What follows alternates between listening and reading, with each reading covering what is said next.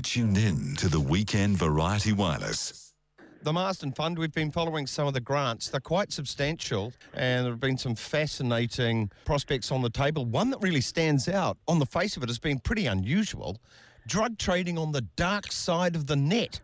Associate Professor Chris Wilkins from Massey University has yoinked himself $836,000 over 3 years to study what's going on. Chris, you must be delighted to pass muster on the Marsden grant. It's a competitive field, and this is an unusual subject. Yeah, we're actually really happy about it. As you said, it's really competitive, and it's always a real honour to get this kind of support.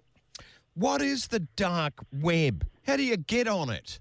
The dark web is essentially the part of the internet that you can't access with normal search engines like Google and things like that. So it takes a little bit of technical expertise, but it's not too much for someone who knows a little bit about computers. And then if you want to access some of the sites that we're going to look into, they usually encourage you to get some encryption technology as well. What happens on the dark web? All kinds of clandestine things. The thing we're most interested in is purchasing of illegal drugs, but there's also things, like purchasing explosives, pedophilia images and things like that. Oh, Jesus. Oh, good luck. Yeah, so it can be pretty scary place, yeah. Okay. Now, if you're trying to find out what's going on with drug trafficking on the dark web, if users on the dark web, I understand you've got all this encryption, people know what they're doing when they go there, they're computer savvy. Yep. How do you actually get stuff? How would I buy a gram of heroin? Someone's got to hand it to me, don't they? Everything's encrypted, so you can't trace the IP address of the people that are buying and selling. But apart from that, it almost works very similar to any online retail outlet. So you have listings that are available, and you have the prices and what products, and then people purchase those, and then they leave customer comments at the bottom about how much quality the product was and how reliable it was when it got to you. But yeah, you're right, that essentially just like any online shopping, you purchase the item and then it gets posted to you through the international mail system. Ah, okay. Why don't the cops just go undercover and nab them on the dark web? They've got it posted from somewhere, trace it. Can they do that? Part of the issue is the volume of postal packages. So these days, lots of people are buying online, particularly, not so much in New Zealand, but in certainly in Europe and US, you're talking about a massive amount of package delivery going on. And as I said, all the retailers and the sites are encrypted. Police have over time been able to take down a number of the sites. So like you might have heard, the original Silk Road was taken down, but that tends to be based on other kinds of investigation where they physically identify the person who's the administrator rather than breaking the encryption, which is actually, as far as everyone knows, is still pretty solid. Okay. What about New Zealand on the dark web? In the blurb, it says no one studied what's going on. Yeah, that's right. This what makes this study really exciting is that at the moment we really don't know almost anything about what's happening in New Zealand. And the reason it's interesting because, if you think about it, in theory, these dark web sites would actually be really attractive to places like New Zealand that are geographically isolated. Some types of drugs you can't get in New Zealand just because we're kind of away from the smuggling ring. So things like cocaine, really good MDMA. So you would think that this would be quite a good opportunity for drug users. And some of the research that's been done in Australia has actually found that Australia is actually leading the world in terms of the level of utilisation of dark webs. And in Australia, they've actually found an internal dark web site that basically it's just Australian drug dealers selling to Australians. Oh, the dark web. Yeah. So there's some really important questions to ask about where New Zealand is fitting into that and what impact it's having on the local drug market and what's going on in terms of that. Okay, even in the drug world, what about privacy breaching, the ethics of the internet? If this goes to court, could it be used in evidence if you've breached someone's privacy, that sort of thing? You've got to be careful? From the research angle, you mean? Yeah. As I said, everyone's encrypted on that site, so we won't be able to identify anyone just as much as all the participants and the police can't identify anyone. We won't be able to. So what we do essentially is we just scrape the site. So it just basically records all the public listings that are on the site, what products are for sale, what are the prices. So everyone's privacy is completely protected in this. Everyone remains anonymous because, No, right. of course, they're really focused on doing that. So they've got all types of encryption security arrangements going on. The Tor security encryption software that's used, as far as we know, no one's been able to break that. Right. So it was actually originally developed by the American military, and as far as everyone knows, it's secure. So, Yep. I mean, we're definitely not in a position to be able to do that yet. It's a really tough thing to break because it basically routes your IP address through lots of other routers before it gets to the actual final destination. So it's really incredibly difficult to do anything about. So it's a perennial question, though, that whether can anyone do it. But to date, as far as everyone knows, the Tor software is secure. Okay, wastewater analysis. This is interesting. Let's just sniff the water and find out what people are taking. You're doing this as well? Yeah, so obviously the darknet is really clandestine and it's very difficult to study. And as I said, the encryption's really strong, so it's not going to be a matter of, just doing what we just talked about. So what we've done is quite innovative. We decided to come up with this from different angles. So we've started with the darknet sites themselves, but we're looking at wastewater because we really want to see, if people really are, as I said, buying all these drugs that you previously couldn't get in New Zealand, they really are buying them from the darknet and they're using them, then we can pick that out with wastewater and say, well, in fact, based on consumption of drugs, it looks like there's this new network of supply that isn't the traditional physical markets that we're used to. Because everyone uses the toilet. That's right. And the thing about that is, again, it's completely anonymous and it's basically we tested the sewage treatment inlet pipe. So it covers the entire population. It's non-intrusive. Yeah. No one can be identified. So it has all those kind of advantages. All right. Right. Oh, well, it's fascinating stuff. It was said, I think, was it in the 1980s, that the Thames, just downstream from the City of London, if you could distill that, it might be worth it because you could recapture a whole lot of cocaine. There was so much in the Thames. Yeah. I mean, what we measure is actually metabolites, so residual. So it's not actually generally the parent drug. But, okay. But yeah. All right. Well, fascinating stuff. What do you do for a day job? I'm just wondering, a professor of what? Well, actually, my PhD is in economics, and I work at a public health research group that does. We do a lot of research on drug use and drug markets. And, one of the angles that makes this project really interesting is because if you think about the traditional drug markets of physical markets, just, face-to-face physical markets, often, pyramids that we all hear about in terms of drug trafficking groups.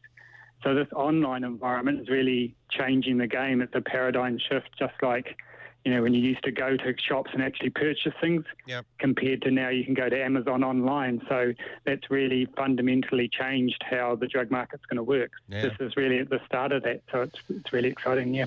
All right, thank you very much. Associate Professor Chris Wilkins from Massey University. Off you go and start your study. Thank you. Thank you. You're tuned in. To Graham Hill's Weekend Variety Wireless on Radio Live. John DeBig's letter from America Time. Hello, John. Graham, you good? Always good. I've had better weeks. I hear you. I hear you. But I'm not in Syria. I'm not, I'm not being bombed. Yeah. I haven't. Nobody's throwing shit at you. No. Yeah. Not in Yemen. Yeah, Yemen. Wow. Yeah. It's no fun place to be at the moment. No.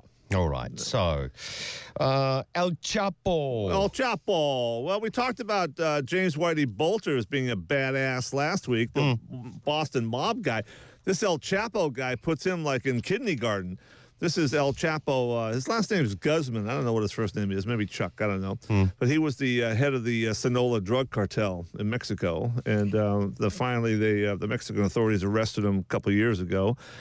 And through all the legal manifestations, they finally exported him to the States, and now he's on trial. Right. And can you imagine being a juror on that trial? already one juror, the trial just started. Right. And already one juror raised his hand and said, no, I don't want to be shot. I'm out. I'm out. Right, because he still has some friends in the jungle. I'll tell you how bad this guy is. I mean, just this week, there was a Spanish teacher from North Carolina who was traveling through Mexico by himself and got murdered in the Sonora district by the drug people. And why he got murdered, but why he got murdered, nobody knows. But I think if you travel by yourself in Mexico, you're really susceptible to that kind of thing. If you're with a family or you're this or that or whatever, you're not going to be isolated. And, it's just a, treacherous place. And you're right. He's got a lot of connections. I mean, we're talking, you don't realize these guys have billions and billions of dollars. I mean, they have armies. I mean, their influence is all around the world. Yeah, probably a bigger army than Canada. Yeah. Definitely bigger than Costa Rica. They don't have an army. They don't have an army. Isn't that amazing? So there you go. They thought, it's a waste of money. We don't really feel like attacking Guatemala today, so you can go home. We'll hold back. Yeah. Well, these Guzmans, I wonder if they were a family, because there was that guy Guzman in Peru, in South America, I think it was Peru, that Shining Path leader, Maoist. Oh, yeah. He was eventually put in your classical jail gear with stripes. Yeah. Running around in a cage. Yeah. Yeah. All right. And these people, you wonder why someone like that would be murdered. These people do things like that just to show anybody around that they're this in charge. Is what I am capable of. We're in charge here. It's You're what not. Tyrants do. Yep. There's no rhyme or reason. You could murder people who support you as well as people who don't. Yep. Because that terrorizes everyone. Everybody. Yeah. Absolutely everybody. Yeah. That's what Saddam Hussein did. Yeah. That's what Mao did. Yeah. And it's a strategy. Yeah, definitely. And that's why nobody wants to be on the jury. Yeah. Okay. I don't blame them. The word of 2018. Yeah, the Oxford Dictionary came out with the word of this year, and it's, perfectly apt to me. Toxic. Toxic. Everything is toxic. Marriages, family, political, countries, negotiations. I mean, it just comes up all the time. Toxic. And that, and as far as American politics, it is the apt word. I mean, it's been toxic, and it still continues to be toxic. Yeah. What's his name? That replaced Bill O'Reilly? Tucker Carlson. Yeah. Yeah. Well, those people outside his place don't like his politics. No, I know. But, threatening him. Yeah, I know. Tucker's an idiot to me. He doesn't deserve that. But no, his family doesn't deserve that. That's just that is toxic. Yeah. No, it is. It is. Imagine if it happened to you. Yeah. Oh no, exactly. I don't think you should keep that separate. Yeah, and even people going in and yelling at Sarah Sanders in restaurants and Mitch McConnell. I mean, you're trying to have a meal. Calm down. Yeah. It's political is one thing, and eating dinner with your family is a different thing. Yeah, dead right. Okay, playing cards. Well, Trump's got all these. He hasn't mentioned it once. Fox doesn't mention it. He's got all these stupid soldiers. 6,000 of them at the border, and they put up all this. Are they trying to get into Mexico? Probably. Saying the hell with this, I'm leaving. Speaking of that, just on a sidebar, over almost 3,000 Americans this year alone have filed for asylum or not asylum. I think they just moved to Canada. Oh, right. More, it's like 10 times more than any other year for people, going to Canada. It's actually harder to get into Canada than it is the USA. You've got a really special immigration policy where you're tacitly very welcoming. Yeah. It's quite hard to get into Canada. Yeah. Well, it sounds like it. But anyway, you got all these soldiers there. They put up all this barbed wire. They're standing there. Everybody knows. Everybody. The Pentagon, Jim Mattis, the Secretary of Defense. I mean, everybody knows this is just bullshit. And the soldiers are playing cards. They're in their tents playing. I mean, what else are they going to do? There's nothing to do there. It's the southwest border. There's nothing there, folks. It's a desert. It's just a vast nothing area. You put up some barbed wire, you got a tent, and you're standing there. Isn't that a sign of success? That they haven't got anything to do? Well, yeah, but it's just a waste of resources. It costs them like $200 million to have all these guys there. Isn't it symbolic in as much as, 5,000 people are coming to the border, think again? No. These people aren't going to do that because, once again, you've got to realize it is their legal right to ask for asylum to America. They can do this legally. Just because they march to the border doesn't mean they're doing anything that is not within their legal right. Yeah. Anybody can walk up to the border. How many would be too many, though? I don't know. There is no limit on it. No. There is no limit, but you are allowed to knock on the door and say, I'm being persecuted. I'd like to see some authority and present my case. That is a legal 14th Amendment right. I'm sorry. That's the way it is. Oh, God bless America. God bless America, goddammit. All right. And the 7-year-old speaks. Yeah, I love that last week when we decided that his official age was 7. That's just perfect. It's just absolutely perfect. Now, come on, folks. Even for you people that support this nut job. I mean, this is the president of the United States. For one thing, he keeps talking about fraudulent vote. And it's very difficult to vote fraudulently, to fix a vote in America, because every state and every county does it on their own. They're all like little fiefdoms. So there's no central area, no central system where you could, infiltrate and get a lot of votes, And it's just like here. You walk up to a voting booth and you give them your name and address, and they got a list and they check it. Now, Trump, the president of the United States, said this week repeatedly that, there's guys that are not even allowed to vote, and they're in line going to vote, and then they vote, and then they go to their car and they put on a different shirt and a different hat, and they go back and vote again, and they just kind of keep doing this all day long. And you're going, God damn it, man. Are you serious? I mean, come on. And then he went on to say, you need voter ID for all kinds of things. You buy a box of cereal in the store, you need voter ID. You gotta be going, come on. No. I mean, this is the time to call in the guys with the straitjackets, huh? That just goes to show that he hasn't shopped in 50 years. That's what everybody says. He hasn't shopped. I'll tell you, my funniest story was when, as I've said before, when he was here and he bought an ice cream from a guy at the airport on the way out, and he kept walking, and the guy started running after him, yelling, hey, where's my money? And Trump turned around and said, I don't carry money. I don't got any money. And he had to get one of his security guys to give the guy a buck. But that's kind of his attitude. Yeah. He just expected to take it and say, okay. He does live in a different world. Has for a long time. I hope to shout. Yeah. All right. The best reality show in America. Well, this is, Mueller's been quiet. I mean, for 2 months now. Quiet. And there's a litigation going around the courts in America at the moment, going to appeal courts, back to Washington, D.C. Circuit Court, and it keeps kind of going back and forth. So people are speculating that Mueller has already subpoenaed Trump, and that's what they're fighting over. It's sealed. You don't get to know what it is, but you can follow its path from court to court, and so they're thinking that. Also, there's a lot of talk about, they've filed charges against Julian Assange.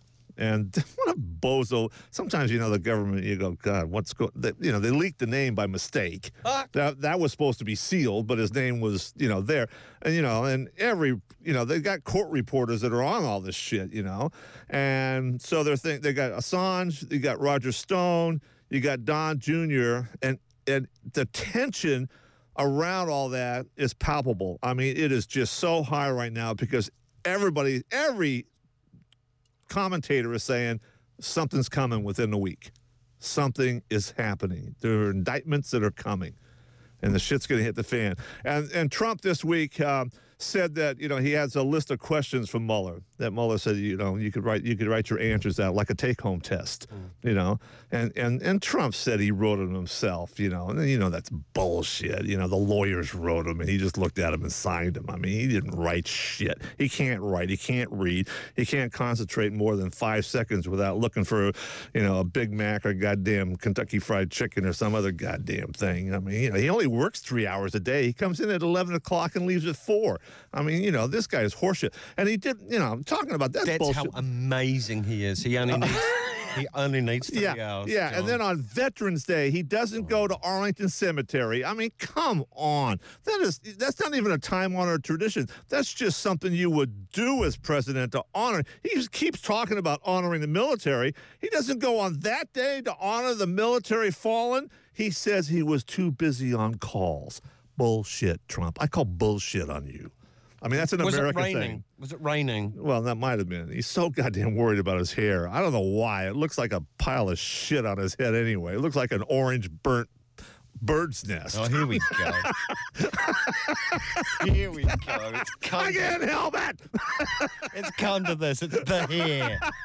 We've avoided the hair. Yeah, we have avoided the hair, but screw it. No, But anyway, everybody's waiting. Something's going to happen within the next 6 or 7 days. I mean, there's going to be some indictments, and, the shit's really going to hit the fan at this particular time. And they talked about this whole week, Trump's been in a bad mood, And then they, I haven't even mentioned this stupid thing with Jim Acosta and CNN, where they revoked his press credentials because he asked too many questions and wouldn't give up the mic. Oh, he is a pest. He is a pest, but that's what he's supposed to do. That's what reporters do. They keep pestering you. That's their job. Yeah, he was wanting the stage, really. Yeah, he was hogging it. Yeah, no, I agree with that.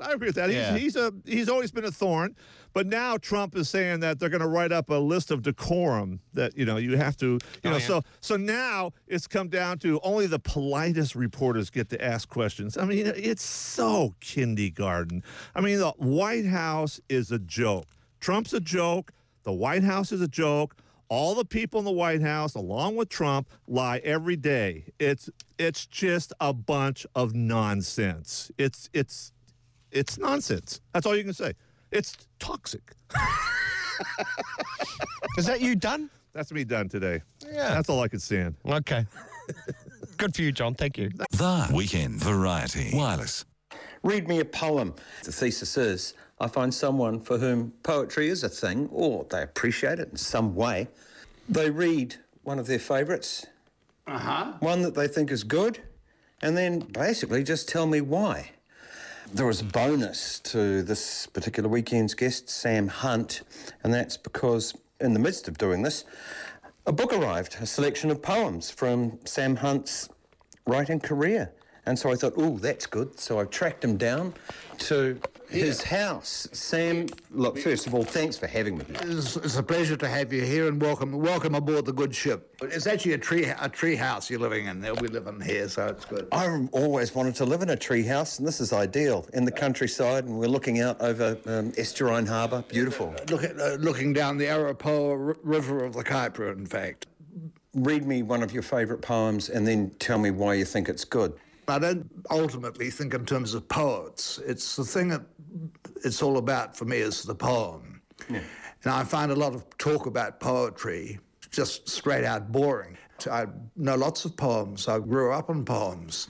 My father used to tell me ballads, and my mother, who was 30 years younger than he, her taste in poetry was more the lyric poets, Yeats. And so between the two, a lot of cross-fertilisation took place because, my father could quote W.H. Auden. When they met, he wouldn't have probably have known much about Auden. But I'll tell you a poem. This is one that I first heard when I was about 10. It's by W.B. Yeats. Cheers, by the way. One there and one on the bass. Oh, very good. That's called the Hunt Boys Toast. Well, here's a poem that I've always loved. It's by, as I say, W.B. Yeats, written in the sort of middle to late years. He died in 1939. This is a two-verse poem. It's in a very tight form, and for me it sings. It's called The Collarbone of a Hare. Would I could cast a sail on the water where many a king has gone and many a king's daughter, and delight at the comely trees and the lawn, the playing of pipes and the dancing, and learn that the best thing is to change my love while dancing and trade but a kiss for a kiss. I would find by the edge of that water the collarbone of a hare, worn thin by the lapping of water, and pierce it through with a gimlet and stare at the old bitter world where they marry in churches and laugh over the untroubled waters at all who marry in churches through the white thin bone of a hair. Yeah. And you are one of these people that remember poems. That's I can't forget some. I mean, the poems like that, of that calibre, a lot of poems by all sorts of poets, whose work I love. That's almost my litmus test, if you like, for I won't say for a good poem. I know what a good poem is. It's a poem that knocks me over. And usually I find, and especially when I was younger, but more difficult as you get older, is that if I remembered it pretty well straight away, I'd be pretty well right. You know, when I was very young, I was at a convent school. Our teacher in Standard 2, her name was Sister Mary Bernardine, very large nun, Sister of Mercy. Anyway, she said, does anyone know a poem they can say by heart? So I put my hand up, you know, yes, Sam? Mm-hmm. And so I got up and said a poem that my mother used to say, and I'll tell it's very short, by E. Cummings. It goes like this. It's called No Time Ago. No time ago, or else a life, walking in the dark, I met Christ. Jesus, my heart flopped over and lay still while he passed. As close as I am to you, yes, closer, made of nothing except loneliness. A day or two later, my mother was pedaling her bike down Milford Road. This would be about 1950-something. The two nuns always used to travel in couples, so they wouldn't travel on their own. So there were two sisters walking through Milford. One of them was being Sister Mary Bernardine, seeing my mother, said, "Oh, Mrs. Hunt, I've got something to tell you about Sam." And Mum's thinking, oh, God, what's happened now? She said yesterday or a few days ago in class, I was doing a poetry thing and I was bringing some poems in and Sam got up and said the most extraordinary poem. And I'd love to know where it came from, because he didn't know, but he knew the poem. It would have been an unusual thing when you look back on it for a 7-year-old to pop up. You know, but when I say that, I had poems in my childhood and onwards, it was never in a sort of literary up your arse sort of thing. It was part of being who you were. That's actually something that I'm keen to do. This is just people appreciating poems. No highfalutin, impenetrable postmodernist nonsense. Some people, that's their world. And I've learned over the years not to be too critical of them. It's just not my race meeting. Okay, yeah. I don't know how to answer this, really, apart from saying which poem I'm interested in. It's certainly not some academic's idea of something which has been sort of, shaken around in a bottle. What is the poet saying? What is the poet saying? Well, for God's sake. It doesn't mean that I don't go through the other level. I mean, I just recently put a poem to memory that I'd always found obscure. And I thought, the only way I'm going to get around this is not putting it to memory. It's W.H. Auden's Shield of Achilles, which is a pretty dense poem. And to my delight and surprise, I found myself able to put it to memory. And when it's there, when it's part of your luggage, in your head and in your heart, it's great. You can travel light. You've got a whole cross-section of poems, Hungarian poets in translation, Mexican poets, Spanish poets, just wonderful. One of my favourite is a translation. Could I tell you this poem? This is called A Black Stone Upon a White Stone. It's by Cesar Vallejo from one of the South American countries. Anyway, the translation goes like this. I shall die in Paris with a burst of rain on a day which I recall already certain. I shall die in Paris and I'm not disturbed, maybe on a Thursday like today of autumn. It shall be a Thursday, for this Thursday that I churn these verses out. My arm bones both are aching, and more than I have ever done I turn with all my road to see myself forsaken. Cesar Vallejo has died, all battered him, without his doing anything to them. They gave it to him hard with rope and cane.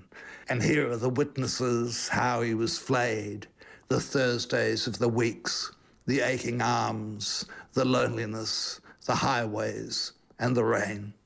Poems of that, if you can carry those around in without having to, have a manservant to carry them for you. When did you first start writing poems? After that, you were 7 years old. I don't write them for a start. I scribble them down at the end, but I hear them. Once I know what the voice is in the poem, I'm pretty well there. When did I first start scribbling them down so I'd remember them? The first one I know of, Graham, is one that my mother was in her papers after my mother died in 2004. I was put in charge of her papers, letters and things, all that. And there was this poem written by Sam Hunt in 1952. So that's the first one I'm aware of. Shall I say it? It's very short. You were 6? 7. Please. It goes like this, pretty, corny, but I like the rhythm of it, especially the last couple of lines. Climb up the cliff path to the pines where through their needles salt winds blow and far below the fish and ocean go. And down the cliff path home bring one lone Christmas tree and by the beach let it in warm winds grow. Yeah. The first one I know of. That's damn musical. How do you look back on the writing of the past? Does it seem like a different person? You can see changes? It's good. It's, yeah. What I find is that a poem that I may have written, let's say, 40 or 50 years ago, when I come across it in later times, quite often, the poem hasn't changed, but it has changed. It's taken on a different life. I'll give you an example. I won't worry about quoting the poem, but that book's called Coming to It, and that's the title of a poem that I wrote in the early 1980s. And when I wrote it, I know that the it, if you like, in it, coming to it, was that it being that moment of realisation and inspiration that gives you the poem or makes you the person you are. Or over the years, and I've quite often have done that poem in shows and performances, and I realised that the coming to it, and the reason I called the book Coming to It, is that the it has gone from that to another meaning altogether, namely death, coming to it. So when you ask me about early poems, quite often they've had to see change themselves. And the other experience I've had too is lines or a verse that you may have written down, again, 40 or 50 years ago, and it didn't come to anything. Yeah.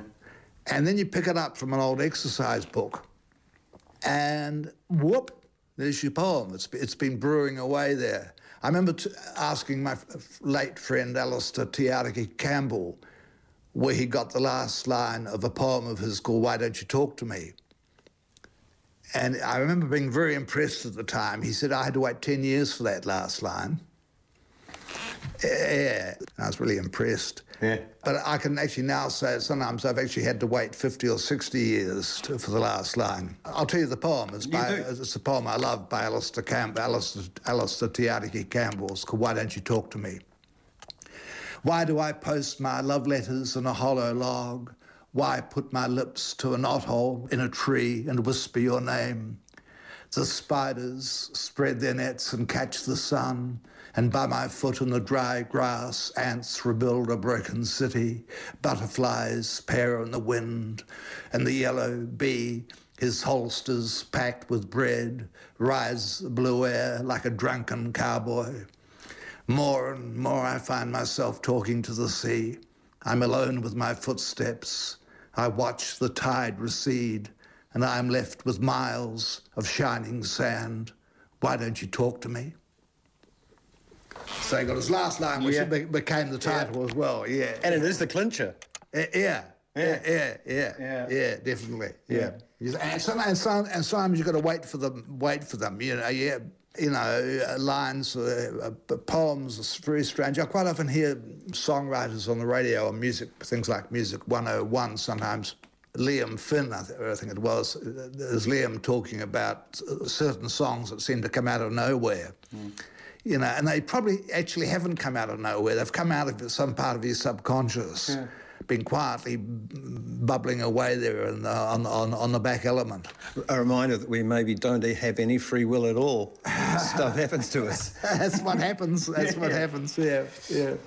Getting older, is it what you thought it would be when you were younger? I don't know what I thought it was when I was young. My father was 60 when I was born. Like when I was 12, he was 72. When he did his last big court job, murder case, I went down with him over the 2 weeks. He got the guy off, and on the way home in the train back up from Rotorua back up to Auckland, Dad said, "You do realise he was guilty, don't you?" He would have been the last man to have been hanged for murder in New Zealand if Dad hadn't got him off. And I travelled with my father quite a bit. Not a lot, because I had to go to school, I guess, but I didn't go to school very often. And he didn't mind. I was picking stuff up from all over. Yeah. It's quite funny when a lot of my exercise books went into the Turnbull Library, where they are housed in the National Library. I was looking through an old exercise book, and I used to go down to different beaches like Back Beach, Castlebar Bay, take the day off school and go down there, and sometimes I'd be scribbling away on a poem or something. Anyway, I came across this one particular exercise book among many, and the sand was still between the sheets of the exercise book. The sand from when I was, whatever age it would have been, 15 or something like that. Almost as evocative as a smell. Isn't it good? Yeah, and the sand was, and was recognisably the sand from Back Beach, Castlebar Bay. It had a gold tinge in it. Yeah. Just about this new collection, this collection which is newly out. Selection, okay. You have selected poems, collected poems, and if you're really dumb, complete poems. But who would ever want complete poems? Because my mortality rate's about 90%. Oh, I bought the bumper book of Larkin. Oh, did you? You're a brave man. and Banjo Patterson, actually, so there you go. Good taste as well, yeah. Well, people put down Banjo Patterson as being just a folk poet. Oh, no, he's good. And, hallelujah. Thank you for saying so. Yeah, and Henry Lawson, too. I think Henry Lawson's a much underrated poet. Yeah. Right. Okay, I've read through the selection. I love the way you deal with love and sex and bodies and things in a really plain and beautiful way. If I was Sarah, I'd be pretty stoked at this love poem. Would you mind reading that? Why don't I give you an album and I'll do it with DK and the Heavy Eights. David Kilgour is what you're talking about. David Kilgour, that's fabulous. Do you know this? You went on tour with them. I've done 3 albums with them now. Yeah. Sorry, 2. We've got the 3rd lined up. How did you catch up with David Kilgour? I didn't have to catch up with him. How do I catch up with him? I met him when his parents were running a pub in Dunedin where I used to do shows, the Captain Cook. Okay. He was just a young kid. I don't remember him from that meeting, but then in that later years we met up. Actually, we met up thanks to Air New Zealand. They mixed up our tickets, and I ended up sitting in David Kilgour's seat, which was down towards the back, and he ended up sitting in my seat, which was in row 1. So I quickly had this changed. I pointed out to the hostess. I didn't know it was David. I just knew somebody was in my seat, and I was not in row 1. I feel I belong. I suppose not catch up. It's only a relatively recent thing, a few years ago, that you've been playing with David Kilgour and the Heavy Eights, though, isn't it? Oh, yeah, but I've been working with musicians right through. Yeah, I did the first awful album called Beware the Man with Mammal. Mammal were good. Weren't they? Yeah, I wasn't. That was a long time ago. That was in about 1972, I think. Right. Then in the meantime, I've worked with the Waratahs. Well, it's another part of telling the story. Sometimes I don't sing. I used to describe my poems reasonably accurately, I always felt, as songs for the tone deaf. They're a forgotten breed, the tone deaf, the ones who've got to mouth it without singing, when they're singing the national anthem or some bullshit. Okay, we'll hear Sarah, David Kilgour on the Heavy 8. So that's good. I'd much rather you played it because it's a good song. Yeah. Your body has no flaw, that must be a lie. Maud Gunn had sad hands, Angela's temper never opened doors. Your body has no flaw. I look for one daily, the darkness of the valley, the climb to your jaw. Your body has no flaw. I part the earth and sky. I witness birth. I pray at a bleeding door. Your body has no flaw.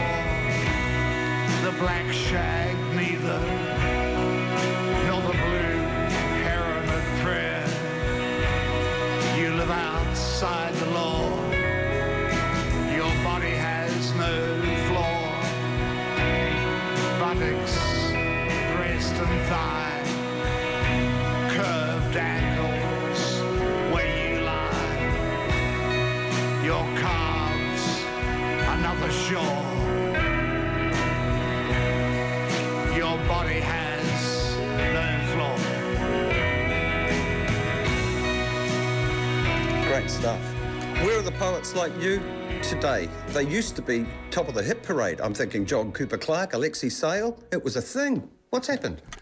I'm not really interested in hit parades, but... No, I know, but it's interesting that there aren't that in the public domain so much around the water cooler and the public square. No, I mean, I don't follow it, but I get invited to them, things called poetry slams. Yeah. Not my race meeting. It happens differently for me. Yeah. Rapping. I remember a band a long time ago, a rap band wrote a song which I think they dedicated to me, which was called Original Rapper. Nice. So in a way, I've been rapping all my life in my own way, in my tone deaf sort of way. My requirement for a song or something it was what I call the CH3 factor, which is charm, charge, chant. Okay. Charm, charge, and chant. You don't always have them all going at the same time. Sure, you don't want to sound like a Gregorian monk if you're talking about having a hot root on the beach somewhere. Well, it may go quite well, actually. Come on. You might want too much chanting going on then, God, it may put you off your stride. That's a damn good title for a new poem, isn't it? Hot root on the beach. I never thought of it. That's right. Hot root on the beach. What's the title of your new book, Mr. Hunt? Hot rooting on the beach. Why not? Why not? It'll be. I could see it winning the Best Book of the Year award. Just so they had to say it. Something I've found is actually useful in these pieces is to get you to recite that first poem that you recited again. Just introduce it, why it's good, and just do it again. Because hearing something once, it just goes past. Oh, yeah, I agree with that. Yeah. Yeah, I'll say I won't be saying what the poem's about. I think the listeners can work that out for themselves. Okay. But why do you think it's good? Because I can't forget it. That's why, because it stays there tapping, Yeah. Tap, tap, tap. It's called The Collarbone of a Hare, and it's by W.B. Yeats, and it was written in the late 1920s, I think, which would be sort of like coming into his late years. He died in 1939. It's a poem that I've loved since I can first remember hearing it, which would have been my mother saying it, because she knew it. As the years went on, she and I used to help each other out. Together, my mother and I could get through the whole of Milton's Lycidas. But we needed each other to get through. I'd forget a line, and then she'd come up with a line, you know, Lycidas is dead, dead ere his prime, young Lycidas, and hath not left his peer. You know, and it was lovely. I'm imagining that's how Homer must have been remembered in the day. Yeah, it would have been. Style. That would have been. Yeah, it would have been. Well, anyway, this is a poem by W.B. Yeats called Collarbone of a Hare. And why do I like it, or what is it about? Well, as I say, the listeners can work that one out. Think of an old man by the water, looking out, remembering. Would I could cast a sail on the water where many a king has gone and many a king's daughter, and alighted the comely trees and the lawn, the playing of pipes and the dancing, and learn that the best thing is to change my love while dancing and trade but a kiss for a kiss.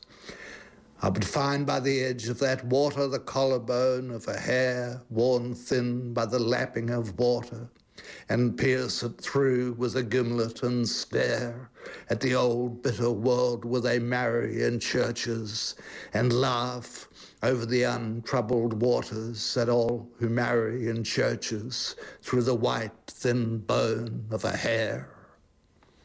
Sam Hunt, thanks so much for being part of this. It's been my pleasure. Been my pleasure, Graham. Good on you. Yeah, keep the poems happening.